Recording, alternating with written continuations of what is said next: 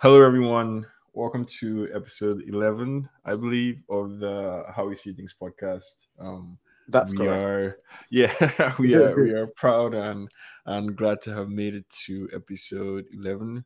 I want to say thank you to all nine of you who appear to be active listeners, and all the other people, like hundreds who have played but maybe didn't get to the end or anything. Thanks for the Yeah. support. Thanks for sharing and all of that. Today we're going to touch on a sort of lighthearted conversation, but I guess also topical. Um, we live in, I guess, like what you might describe as the peak of the technological age. Although Yep. it might be premature of me to describe it as the peak, but it's definitely it hasn't been. We are the smartest as a species. We are the smartest we've ever been. We Yep. are the most informed we've ever been. We are the most technologically advanced that we've ever been at any given point in time. Um, and as evidence of that, tech companies effectively, to tech industry is effectively the largest industry in the world right now. I was Yep. reading something a while ago about how the entire oil and gas industry used to be valued at about 3 trillion.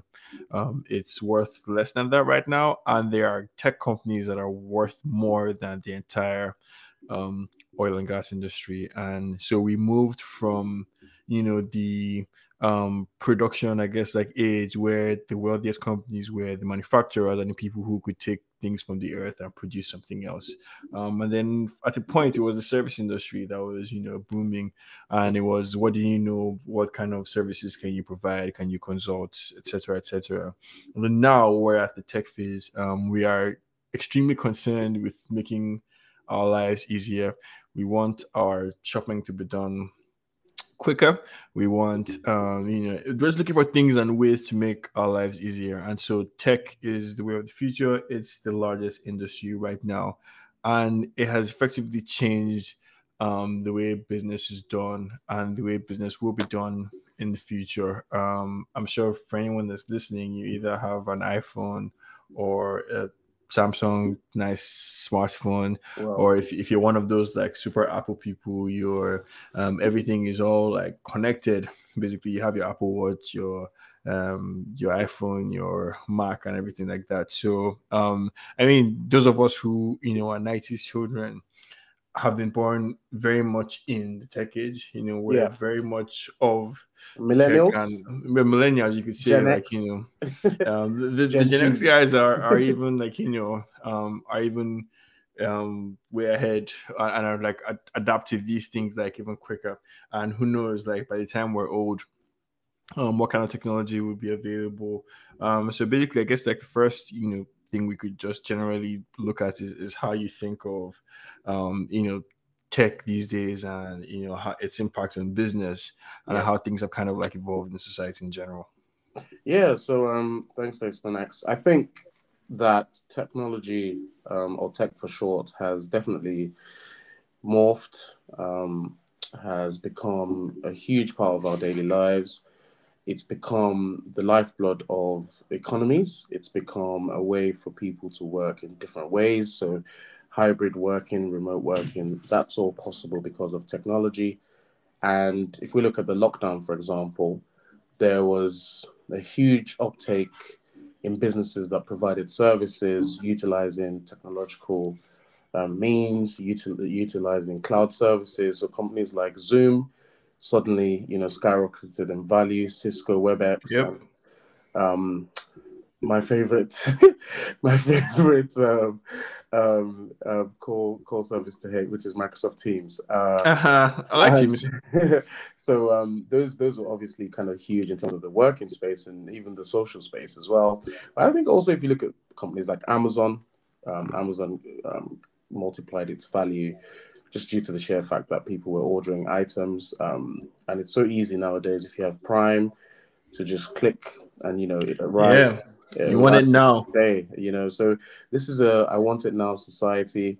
No, This but it's not just random people. Low key, me personally, like I don't think I can shop, or I have a problem shopping when I can't get it like next day, at least next day I think delivery. it depends. I, Um, I I think it really depends. Like, so you might have a brand like an online shopping brand that you trust for your clothing, Mm. for example. You know your size, you know they have your size, you know they have your style of clothing. So if you want a repeat, not repeat, but if you want to order something for a special event or one-off event, or you want to replace, I don't know, items of clothing, vests, boxes, whatever, you can just go on there and do that. But then there's still things that you want to buy in person, right? So if you want to buy a watch, you might want to go in store and actually look at it, um, feel it. If you want to buy trainers, for example, Yeah. I'm speaking for my person. If I want to Are buy, you are you are you are you making some kind of argument about how brick and mortar stores still have a future, no matter what? oh Is that no, where you're I'm not. going with this? Nah. I'm not that archaic. All I am saying is there's a niche. There's still always going to be a Yeah. niche. And There's certain things I personally like. I'm not gonna go and buy my like like I said, like if you want to buy a watch, for example, something that to me, that's something that you want to ideally buy in person. you want to buy in person. So But I would say that, like, in a lot of instances, it's symbiotic. So even the kind of things that you want to go into the store to do, like shop for your watch, for example, yeah, there's some things that wouldn't be in stock when you go there. yeah, They I will tell you think to check online, this is understand, where and place the order. this is where technology intersects, like you say, with our day to day reality, and because we find that we have less and less time. So if, for example, if you want to buy something, like you rightly say, it isn't online or they don't have exactly what you wanted to buy, you might have a hybrid situation where you check online first and then you go in store to make sure that they have what they have, or click and collect, which is very popular. Again, another use of technology where essentially you select it online and then you go and get it in store. But I think technology, I agree with you. Obviously, it's immensely moved forward. The technology that allows us to record a podcast. Yep. I'm in the UK, you're in the United States, so it's it's a marvel Yeah. of the world. And in that space, though, and I think kind of moving the conversation forwards, it's largely unregulated in terms of we have laws that govern actions to do with things like um, buying things in person. So if we talk about, there's rules that govern kind of what shops need to put on, how they need to put things on shelves, what they can sell to Yeah. customers. There's things to do with product liability, blah blah blah, all that kind of stuff. The internet and technological use of specifically social media, if you move towards social media rather than provision of services now. So we're talking about more of an online content creation. So your Twitter, your TikToks, your Facebooks are largely still unregulated to a large extent. And I know right It now depends, though.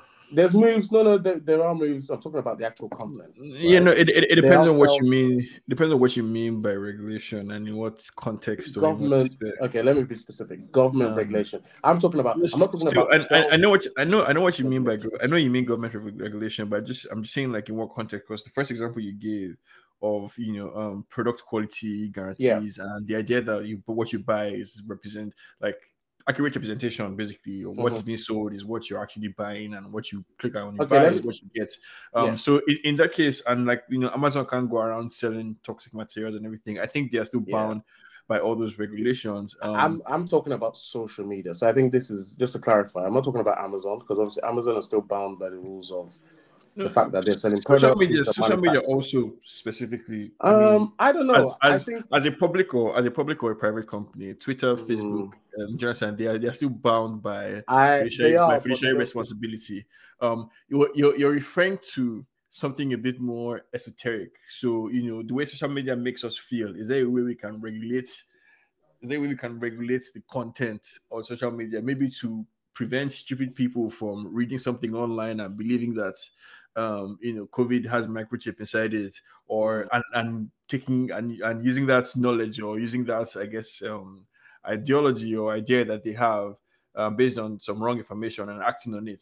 Yeah, is there a way we can regulate ourselves away from that problem? I'm not sure. that's. I'm not sure I'm that not so. disagreeing with you. There's a conceptual issue here, but Yeah. I am actually talking about fake Instagram accounts, fake Instagram stores. I'm talking about actual fake service businesses on social media. That's an Instagram problem, though. Yeah, no, but that's what I'm trying to say. Like, I'm not disagreeing with the conceptual issue you're talking about there, which is the issue of speech and regulation. Yeah. That's separate. What I'm saying is that I'm talking about actual fake Instagram businesses or businesses that are not regulated on Instagram. Hair making businesses, wig making businesses, things like that. You're right. So, like, the advent of the internet has allowed for this proliferation of a lot of businesses from remote locations or like startups that people start in their homes that are not regulated. So like I've talked about like especially like okay, wedding vendors, for example, is another big area where you have all these wedding vendors who post on who have their Instagram pages, who are on Twitter, who are advertising, but there's no kind of body regulating Yeah, what they dude, provide. I'm You not see what I sure. I'm mean? not sure what the problem is. I'm not sure we need one. It's like Oh, we saying if do. Oh, you need wait, to hear the no, story. no, wait. It's like saying if it's like saying if I were to buy your couch that you're not using again in your apartment, Yeah. do we need some regulation around an exchange between like no, like if you decide to register a company, if you decide to become either a private entity and register a company, you understand, you would be regulated by whatever laws like govern type of business that you're doing. If you're making money, you're required to pay taxes as well, and if you don't pay your taxes, eventually the government will like catch up with you. So there's still regulation that binds everything, but there doesn't have to be like you can't regulate or legislate for people's stupidity. So if you see a if you see a, Bit if you see harsh. a Gucci handbag on Instagram that it says £100, and your mind tell you that it's too good to be true. You understand? And the person says you wire the £100 then first of all before you can get your reasonably priced, or Yeah. it's too good to be true. If you're duped, then there's nothing that anybody can do for you in that case. But like I think you're onto something here when you talk about the way technology and the internet in general has changed how business is done. Yeah. Has changed. It has drastically reduced the cost of capital required to start a business. It has increased people's marketing like reach in Yeah, terms of how many people you can reach like with your services. It that's what I'm has trying to reduced. say. I'm saying that like you see wig making business. I'm not having a go at wig makers. I'm not having a go. I must stress we're not on we love our wig makers. We love all those out there making our women look good. That's not what we're saying. What we're saying is there is a proliferation, especially on like even on Facebook, you see a lot of like self-made businesses, and it's great. There's not been any more time for entrepreneurs than now. However, you just get so many like mixed reviews. Let me just say mixed reviews because if you go on like the Shade Bar, right, which is like a UK, let's say alternative news source. I don't want to say gossip.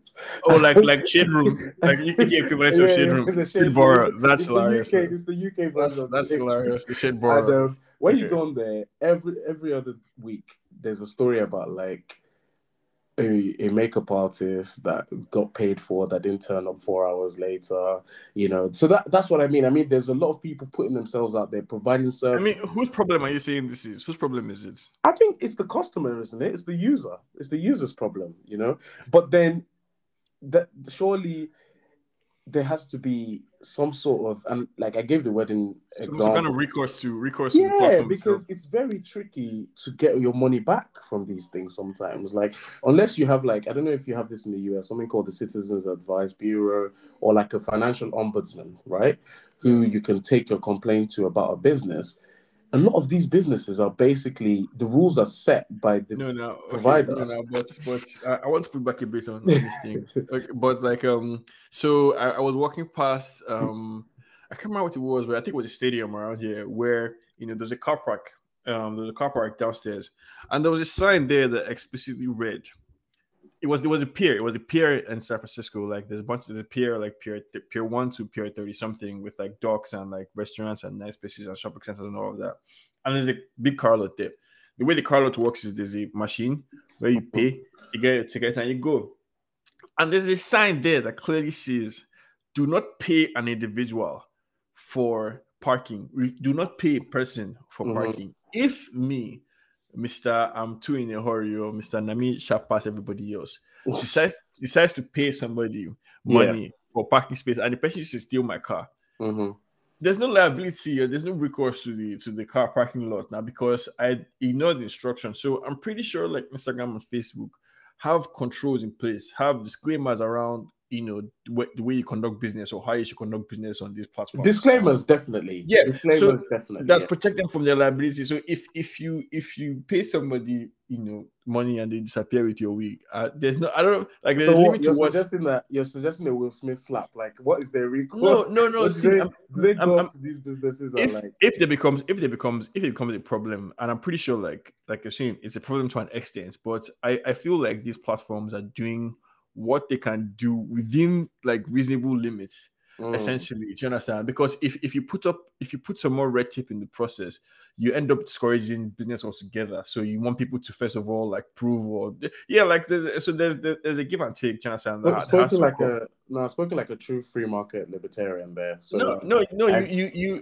I'm for some. which I am for. Don't get me wrong. I am a free market believer. I believe that the best way for money to flow is for it to flow around to everyone. So I totally understand what you're saying.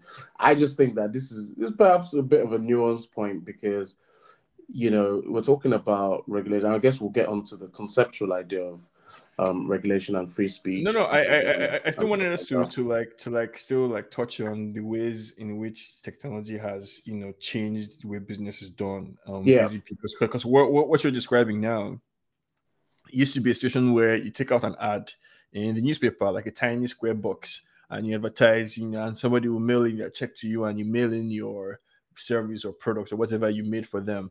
And as long as like people have been sending snake oil, they have been scammers, do you understand? And it's been a thing that happens. So on that one, I'm not really so like on one hand, you're right. The internet's proliferation of technology has made it easier for people who want to engage in fraudulent activity to engage in fraudulent activity. That's for sure. But on the other hand, there are many people who have become entrepreneurs.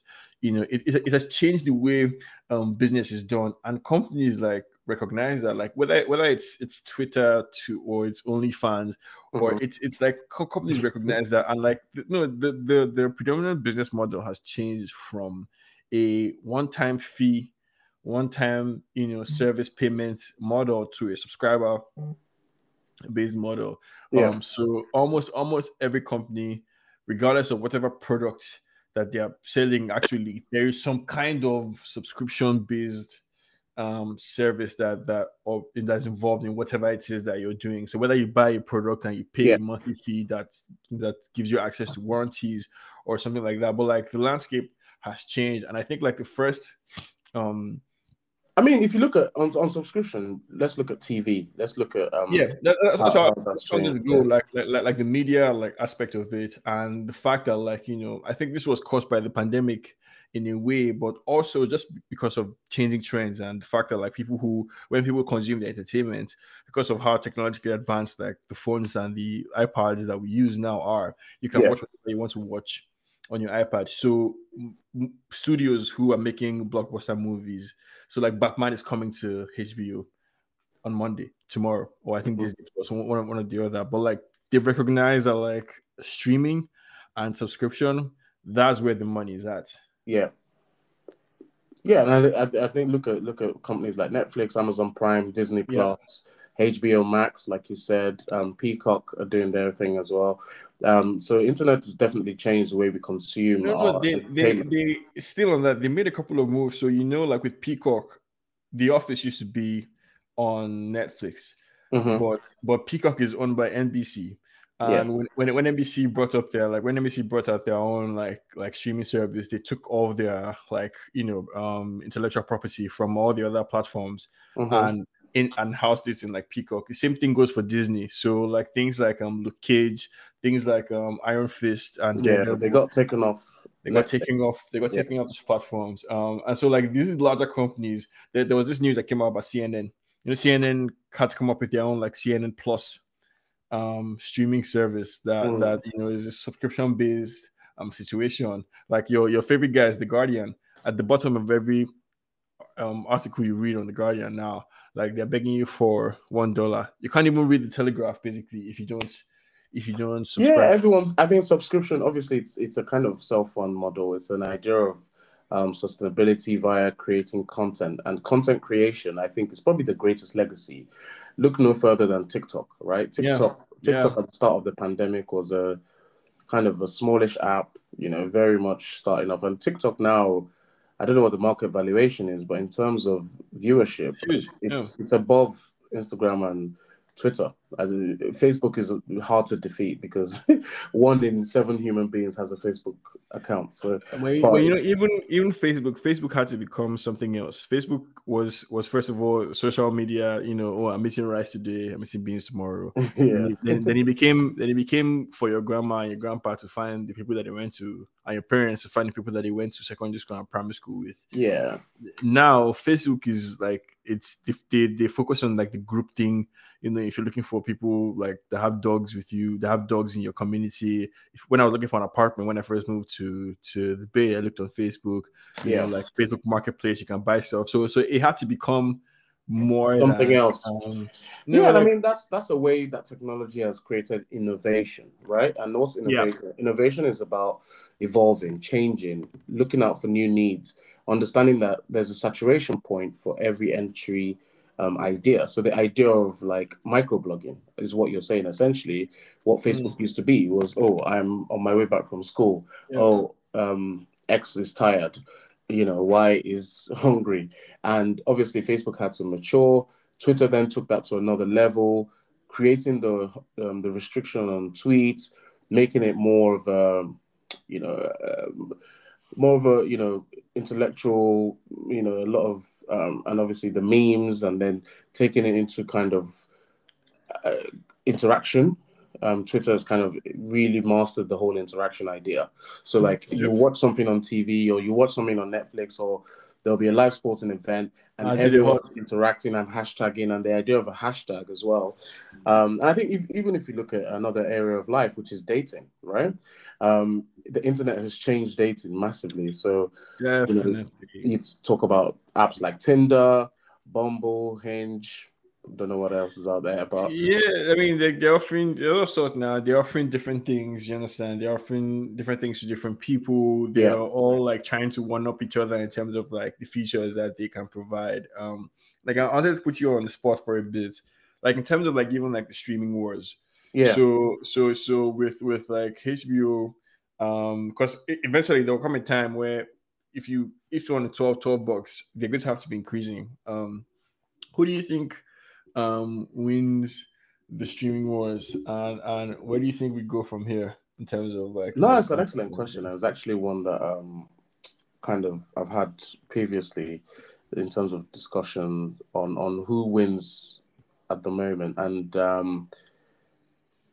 if this was a race, I will say Amazon is in the race, Netflix is in the race, HBO Max. You think Amazon Prime is in the race? I think Amazon Prime is a dark horse, actually. Interesting. Because, and there's one reason I say that, and I say this, that content is king. Content is king. Netflix has an amazing UI, user experience, just amazing. Is it UX? UX. Yeah, user experience. UI is interface. Netflix has also a very good interface as well. The problem with Netflix is the content. They're suffering because when they first started out, they were signing all these 10-year deals. They had all these shows. They had Friends. They had other people's shows, essentially. All the Disney shows we've mentioned. Your Cages, Daredevil. Excellent, excellent TV. Notice now that obviously in the last 3 to 5 years, they've tried to move to their original content. The problem with original content is that proven content in their own time subverted other content. There's a reason those contents still exist. There were other things made in that time, but those are the things that last. The Office, Friends, Seinfeld, How I Met Your Mother, Moesha, The Parkers, Girlfriends, Fresh Prince of Bel-Air. Seinfeld, I just mentioned too. So, these are, as a Fresh Prince, because of the slap. But yeah, these are all things that have stood the test of time and for a reason are syndicated. But when you lose that content and you're making your originals, some will hit and some will flop. Hit or miss. And this is a problem. because for a business like Netflix, you have a tough decision. Do I keep increasing my subscription to finance this part of the business, or do I be essentially target a particular audience? Do I say to myself, okay, we're not going to be able to win this war of like providing the content that everybody wants to see. We'll just go along with investing in a few. And you notice how many of their shows are axed after one season. There's so No, many one season yeah, shows on but Netflix. Netflix is making a couple of very obviously strategic decisions Yeah, that you can tell. Like one of them, I would say, is in investing in the reality show business. yep. So, like Too Hot to Documentaries. Handle, Love Is Blind, The Ultimatum, all these shows have kind of become like a staple bread and butter source of like eyeballs for Netflix, basically, because people watch all these things and then they get to talking. So I think Netflix has identified that and is going to hone and like flesh out that they have some original content that's like Stranger Things and all of that have like cult followings, but Mm-hmm. like in terms of like the actual shows, I think they've kind of like lost Yeah. they've Hashtag lost a bit. bring back Altered Carbon. That was excellent stuff. I Yeah, need to bring yeah. that back. No, the season two with Anthony Mackie, the season with Anthony Mackie wasn't the greatest, but It wasn't the best. No, season one it wasn't the best. was Yeah, elite. and I like the animated version too. But yeah, Netflix I think would be around forever or for a long time because first of all, like they have like a repository of just like great stuff that you can watch, like Ozark and all the other shows that you can just. There's a lot of content on Netflix you can watch. Yeah. But then Your all these, question to me though wasn't who's gonna hang around. Your question to me is who's yeah, the top who's dog. gonna win? And the reason Netflix will be around, yeah, they're not gonna do a Yeah, blockbuster because I think they will always evolve and they will always provide us with, like I said, the UX for me, it's like I used to the whole from one episode to another. It was revolution. They revolutionized the way we watch stuff, Netflix and chill. Like they changed the culture, right, around watching shows and yep. watching things together when things get block released at once, and the whole timeline, the whole TLs, watching the same thing. The reason, and I'll round off with Amazon Prime. Let me go on to Disney. I'll put Disney, HBO, Disney. I'll say Disney. Disney will do well, but it'll be specific to their content, right? It'll be Disney shows, it'll be Disney originated movies. So I think they'll always have that audience, but they won't have the widespread reach, nor do they need it really. I think it's just a case for them to create their own content, right? So they take it, especially the starving places like Netflix, essentially, of that content. HBO Max, the issue with this is I don't know. I feel like they can only focus on one or two big things at a time.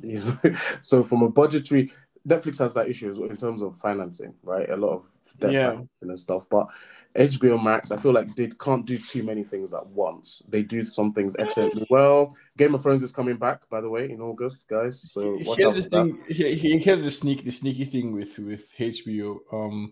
That HBO is owned by Time Warner, and Time Warner is acquired by AT&T. Mm-hmm. So I think that gives HBO like a lot of legs in terms of like what might come with AT&T, what might be bundled up with AT&T services as well that they can just leech on and survive from. I think also because it's under the Warner Bros. Like Warner Bros. So if you check HBO now, anything Warner Bros. You can see on HBO as well. I think there'll come a time. I know HBO has all these things like Real Time with Bill Maher, The Late Show. The only thing is that HBO is it's a bit North America focused. So that's Yes, it that. is. So if we're looking at like if we're doing this, who dares wins, who's the top dog? Yeah, I'm looking worldwide here. Like worldwide. I Okay. feel like HBO Max definitely, like you say, in Canada and the US, specifically the US, potentially could have unlimited reach and unlimited content in that regard, based on what you're saying in terms of the Time Warner stuff. I think for me, Amazon. The reason why I say Amazon is a dark horse in this race, yeah, is the UX is average. Okay, this is what everyone complains about Amazon. It's very clunky. It's very, very clunky. However, the content on there, the variety is A1. I'm not And sure I agree with that and too. I But I this think thing is very personal. It's very no, people the, have the their reason I own. say this, the reason I say this is that there's simply things on Netflix that you just get frustrated. You can't find it. You go there and you can't find 50% of the things you're looking for. On Amazon, that is not 100. It's usually, but you find about 80% of what you're looking for on Oh, Amazon. you mean, and then you'd have to buy it. Okay, so this is the next thing, yeah. I feel like Amazon Prime is very clever. They do their own shout out to The Expanse. So what they tend to do is they'll pick up shows, kind of like Netflix did with Money Heist, right? The expense They'll is pick good. up shows, they'll kind of develop it, they'll keep shows alive, they have the original content. But like you said, you mentioned stuff like paying for premium or paying for things, paying for shows on there. It's still, whilst it might be inconvenient for someone to think, oh, I've paid for my Amazon Prime, why do I need to pay for this? Prime doesn't feel the same as a Netflix subscription because with Prime, you're getting your delivery side of things, right? They've smartly integrated it within the Yeah, Amazon context. So you don't really feel, although you don't feel like you're paying for a TV subscription for the base pack. So yeah, when you see like, oh, for example, I like Power. Um, and I saw Power Book 2 on there, right? And it was like stars, you had to pay for stars, right? For example, stars play. And stuff like it's slightly annoying because you're like, oh, okay, I found it on yeah. Amazon, I but I agree can't with you, watch but it. yeah, but challenge is Jeff Bezos just spent over $100 million acquiring the rights to Lord of the Rings and for him to Mhm. produce. They're going, it's going to have to add up. Just you can't Oh, it take the will, money it will. from Prime Shopping and say, okay, since people are, No, but it's going to, you need to look at it though. This is why I'm saying Prime for me will be the dark horse to watch. They have unlimited fun. You've just proved my point. Like the fact that Jeff Bezos can just pour any money from Amazon into Amazon Prime, like he could just take 100 million and just say, "Yeah, I'm going for one of the most." I think Lord of the Rings in the round, and I'm a Game of Thrones fan. Like I'm a huge mega fan. Like when we're covering Game of Thrones, you guys, you don't even understand. Like I know my Game of Thrones. Lord of the Rings for me, in terms of top to bottom, middle and back, is the foundational archetypal fantasy series. Like yes. it's for me, it's Tolkien like magic, right? So the Sure, viewership is gonna be but there. it's no, They're but gonna it's do going to it. have to deliver now. They're going to have to I deliver, think they will. I and think they will. I they mean, flopped with Robert Jordan, The Wheel of Time. yeah, the Wheel of Time was a floppage. It No, was no, a I huge agree. flop. Wheel of Time was a flop. Yeah. So we don't know what they're going to. But like even sticking to like Wheel of the, Time is difficult though. Like you have to accept that some things lend themselves better to adaptation, right? And I feel like we should have like a whole like we need a whole fantasy fantasy series. Like, episode. yeah, we need to let's not even get started on June. But yeah, so in terms of your question to me and like my ranking, like I would say right now, you have I would class them as like the TV extensions. So like when you talk about things like HBO Max, when you talk about things like Peacock, when you talk about things like even Sky, we have like Sky Atlantic in the UK, Yeah, things like that. Um, Peacock being obviously NBC. So those are kind of like extensions of like it's the TV companies trying to be flexible, right? Trying to be innovative in the way they deliver their new shows, which is really, really good. Sky has things like Sky Discovery, a Discovery of Witches. Go watch that; it's quite yeah. interesting. No, that's a good show. It kind of teetered off towards the end. No, but I think sticking to this theme of how like we're seeing with Amazon Mhm. bundled TV service under like the Prime subscription, Yeah. and Amazon also acquired Whole Foods, a while ago that lets them kind of up their game in terms of like the grocery delivery. I think they acquired like a pharmaceutical company as well that allows them to do Amazon Pharma. So we're getting to a point where everything is kind of like being bundled up and rolling up. And as I mentioned earlier, AT&T acquired Time Warner. By doing that, they acquired CNN, they acquired HBO um as well, and so like it's bundled, and Warner Bros basically, and Warner Bros being the studio that makes like a bunch of movies, and so what that does, obviously, it allows AT&T to have both like I think vertical and horizontal like integration. So AT&T does things with like their phones and with the cellular service that they provide, but now they can also increase their service offering. So when you get an Mhm. AT&T phone, for example, you're not just getting your phone, you're getting XYZ. So like Xfinity, for example, Xfinity is another service provider. Xfinity comes with NBC and with Peacock, and so these companies are having to merge to survive, or come up with new ways to just spread their tentacles into people's lives. And kind of speaking of, I guess, tentacles, I don't know how good a segue this is, but another way in which technology has obviously changed how people do business now is even in the legal tender, or the tender that we use to exchange, that we use in exchange of for goods or services. And we went from using cowries to, we went from barter, from trade by barter, exchanging your exchanging your butter for yam, exchanging your cow for a bride, to having a single legal tender currency, money. Money, comes in all sorts of complicated Is that forms. wait, Yeah, no, cow and bride? Don't just speed past. Hold up there. Don't move. Don't no, move. no, No. Don't move. Just stay there.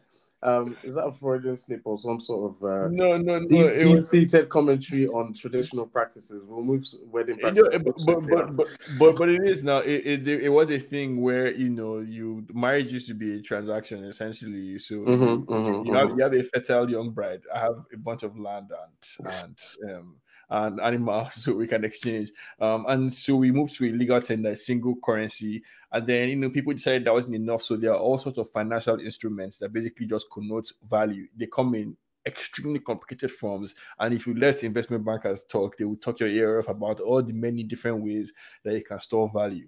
But now we've also got into another way, a supposedly decentralized way of storing value, cryptocurrency.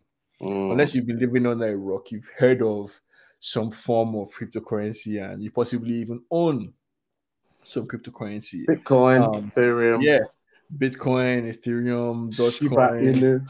Isn't every that a dog? Google one, and Dogecoin, I be everything, Google one, Dogecoin, doggy. all join.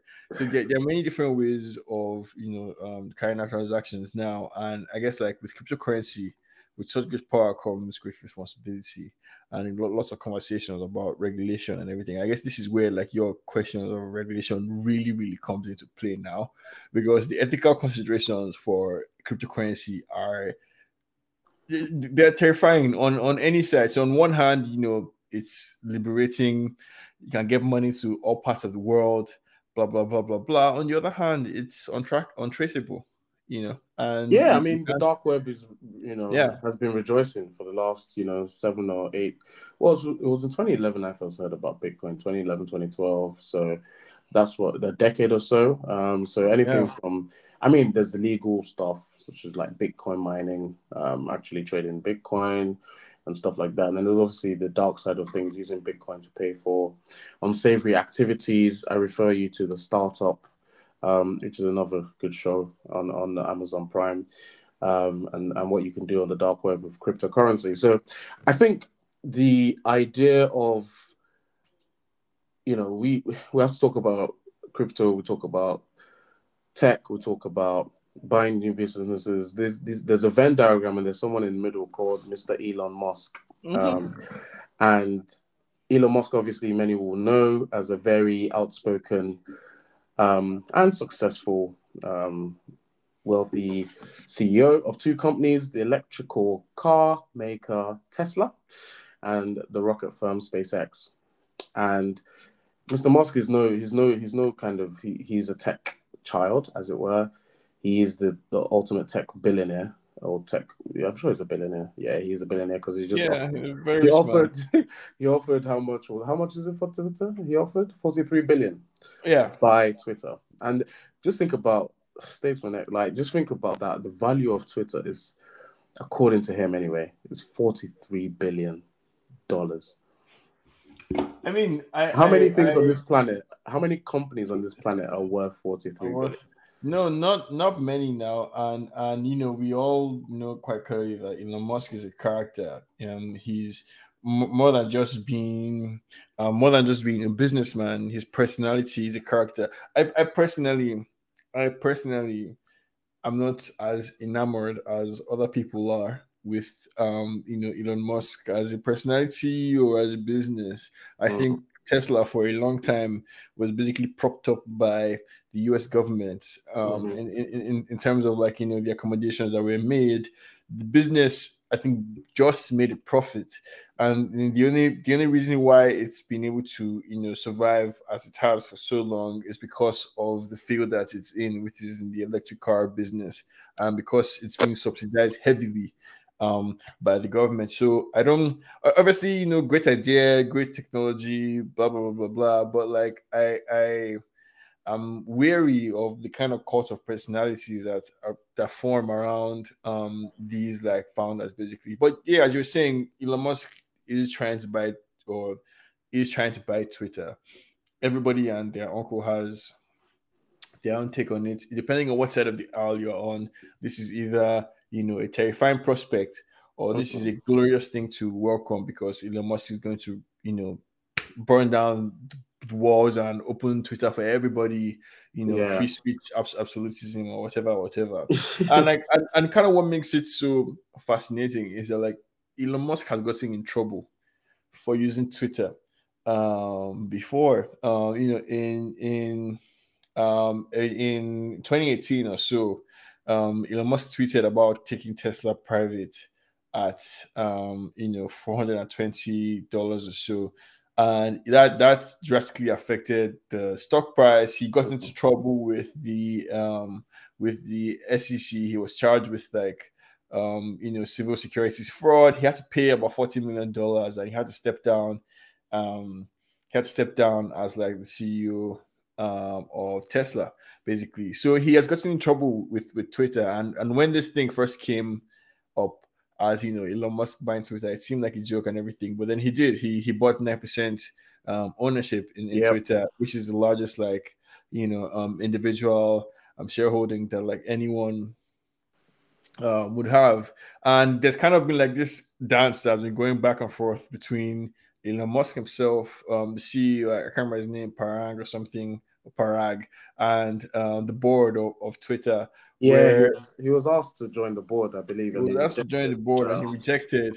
He rejected the offer. A deft move on Twitter's part, if you ask me, because with being on the board came some requirements around like fiduciary responsibility. So he will be bound by ethics, and he will be bound by setting like laws that will prevent him from just tweeting anyhow he wants to tweet, or just saying whatever he wants to say. And I think there's also something in the charter that would have prevented him from owning more than 15% of Twitter stock.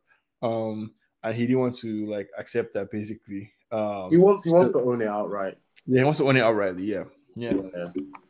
So I think, to be honest, like you say, you've kind of given a good background of Elon Musk, and I think if we're talking about the regulatory side of things, there's definitely concerns to be had in a time when governments in the US and in the UK are looking to make the internet safer. So we're looking at the regulatory environment for social media getting tougher.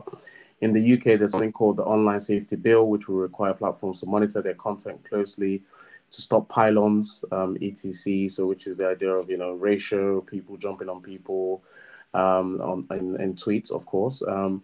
And I guess the question is, even if he transforms Twitter into a private company, he will still not be exempt from those issues of regulation.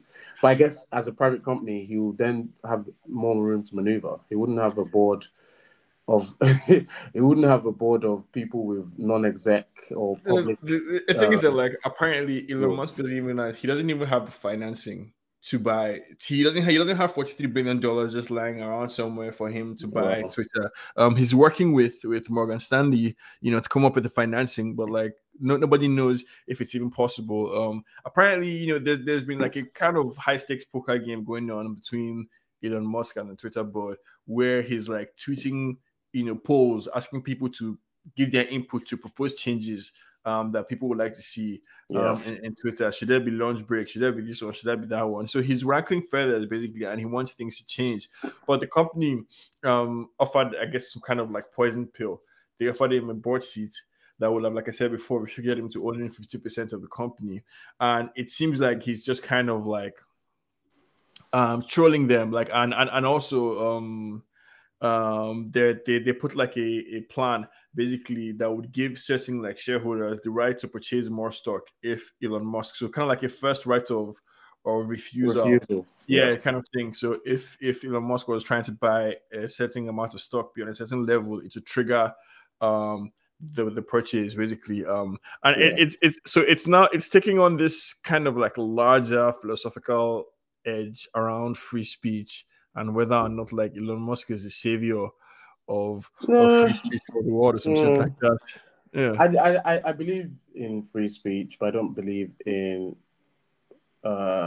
lack of consequences for what you say. So you can say whatever you want, but there will be consequences, or there may be consequences for whatever you say because there are laws that govern society. That's the way society works. So you can say whatever you want, but note that in saying whatever you want, you may fall foul of the law. And people elect governments. Government decides that they want to make the internet safer. We've seen a series of issues with online bullying, pylons, people's mental health suffering.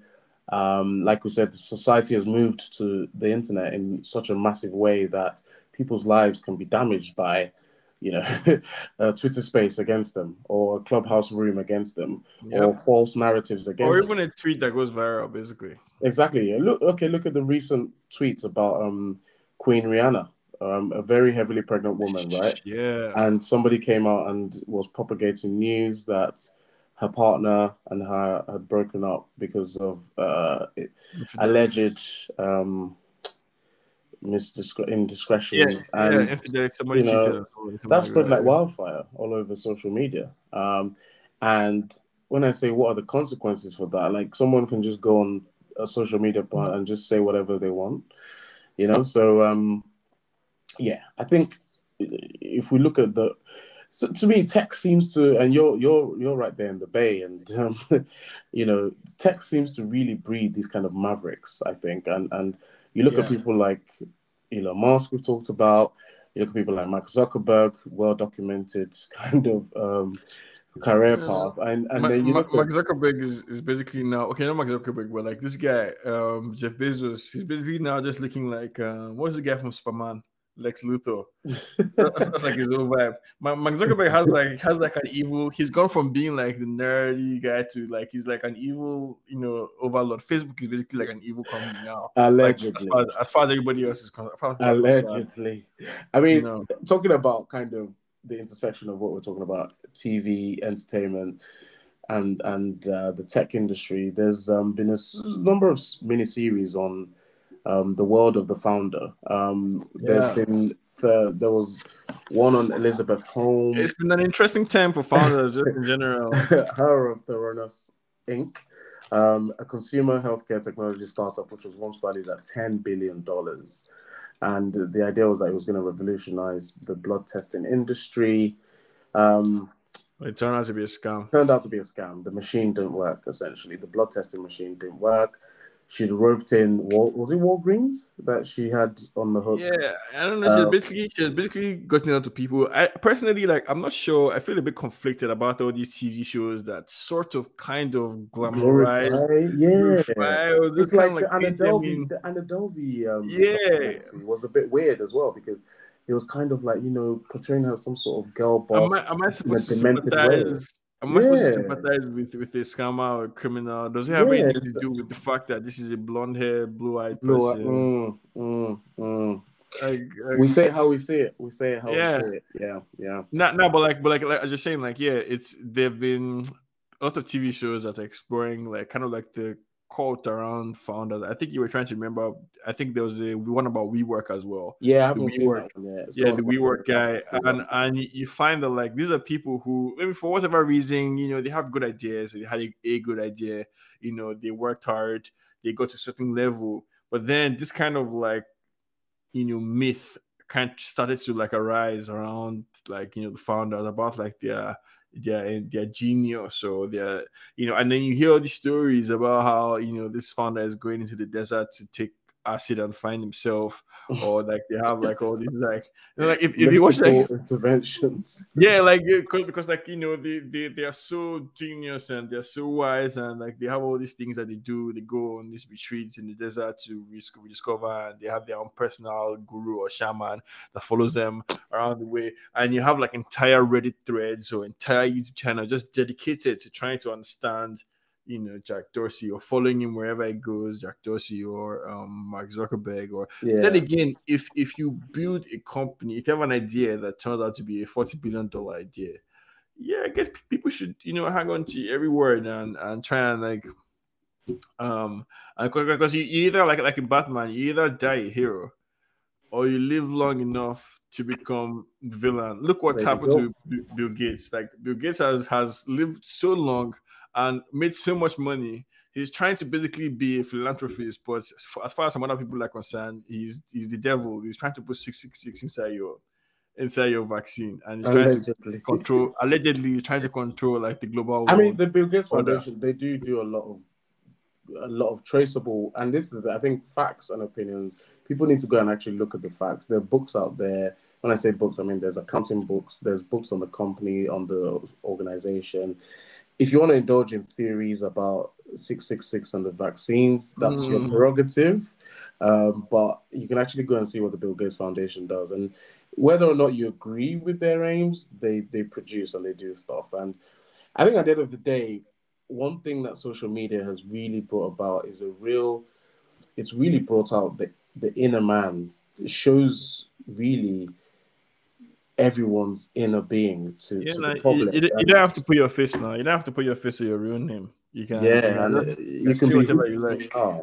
Yeah, I remember there's a Nobody scene from Castle, um, which is based on a murder mystery writer, and it's about how Castle how he set off on his journey of becoming a murder mystery writer, and he came across a dead body when he was younger, and that kind of led him into the whole idea of what happened, who did it, and in there the antagonist is a very well respected psychiatric doctor who wears a mask, and Castle, trying to catch him in his web of lies, says, "So why do you think the serial killer wears this mask?" And the psychiatrist said, "Well, perhaps the mask hides the true person, and the mask is allows him to be who he really is, and his daily face is his mask, and the mask is the true him." And I think in many ways, what you just said about the anonymity of Yeah. social media is a key point, because No, it provides protection now. it provides, there's a layer there where people feel like, we know about keyboard warriors, where people say, oh, Yep. they say X, Y, and Z. People feel like they have that protection to say whatever they want. Yeah, no, but like that's one thing, and we have to blame that one specifically. The blame for that lies squarely with Jack and Mark, for their contributions to society. But like still around, like the cost that comes like with founders, like it's hard, as a human being to stay humble or to stay grounded. And you hear like with Uber, for example, there was the story of the CEO Travis or whatever his name was, and like sexual assault or the kind of culture that they created in Uber. There's the WeWork guy and how he was basically just a scammer. He was just like some long head, guru type guy that was just full of shit, speaking to everybody.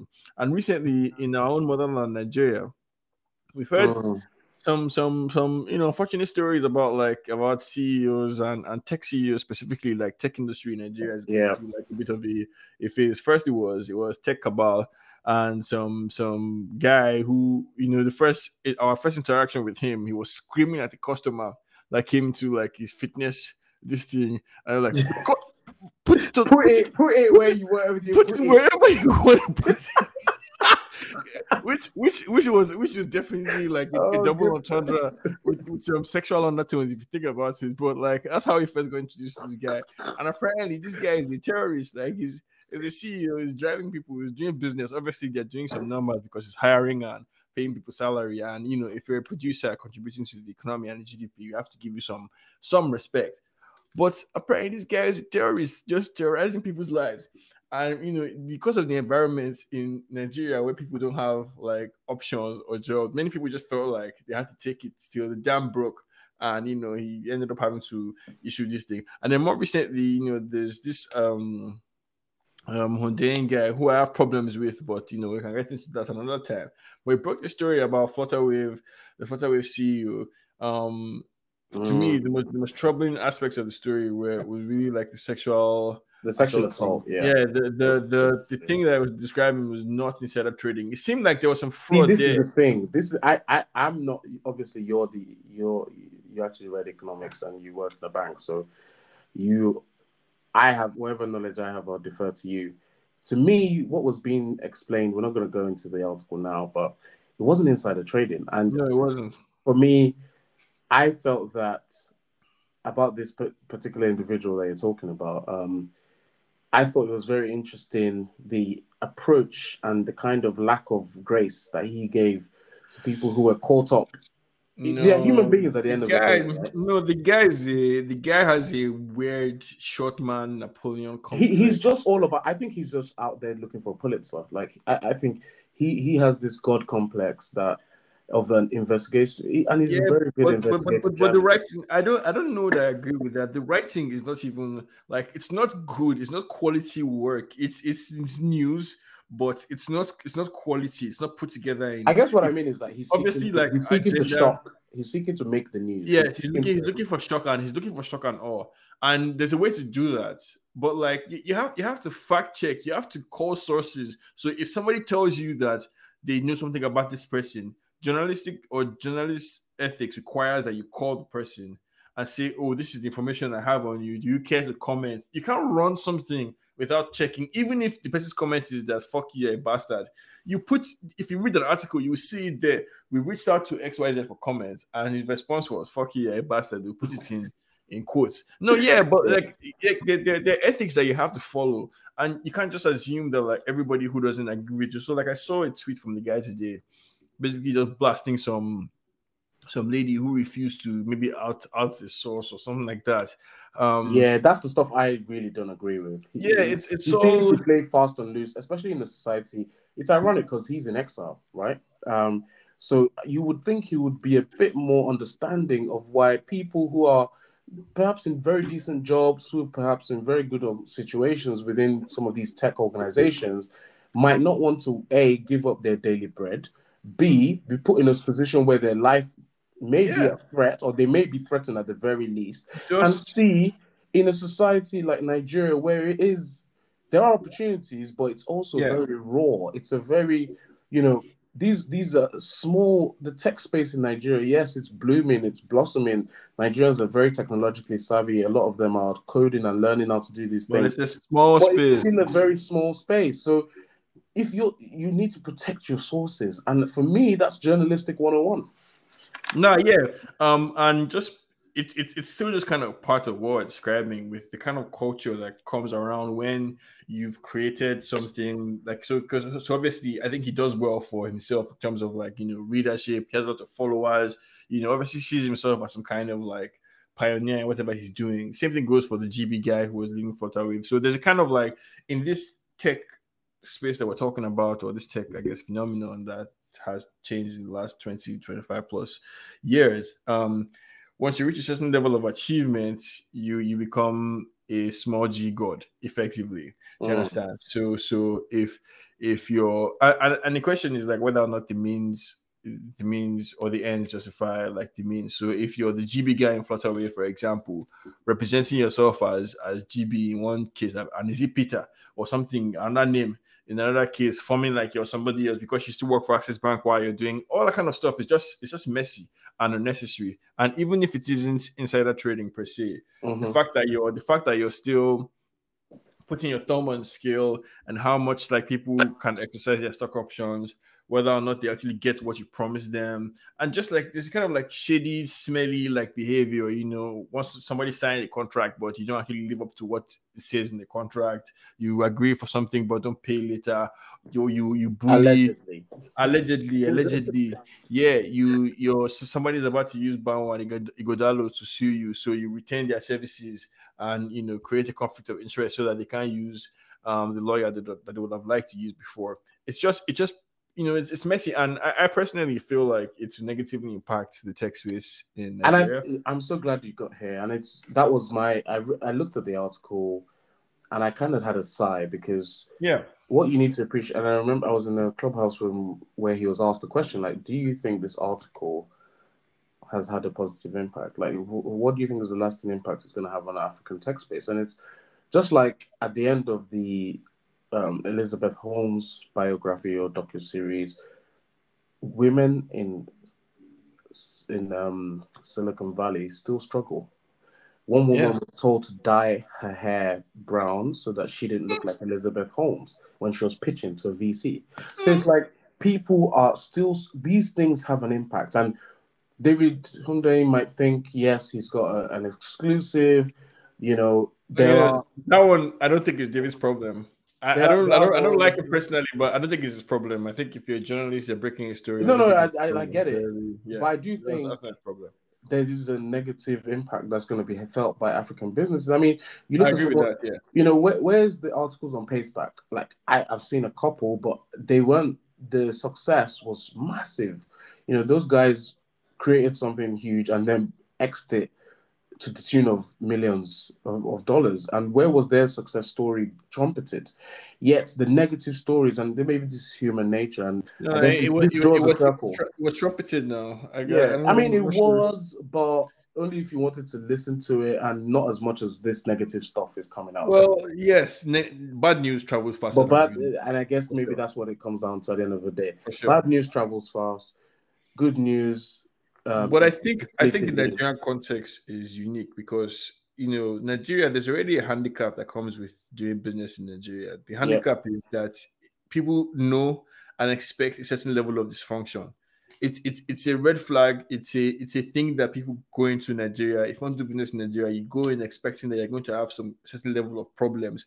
So when you read that, on top of the basic problems that are there are all these other problem on top of that, and companies you thought were exemplary companies or exemplary spaces are actually not that, because all these people are still all fucking crooked.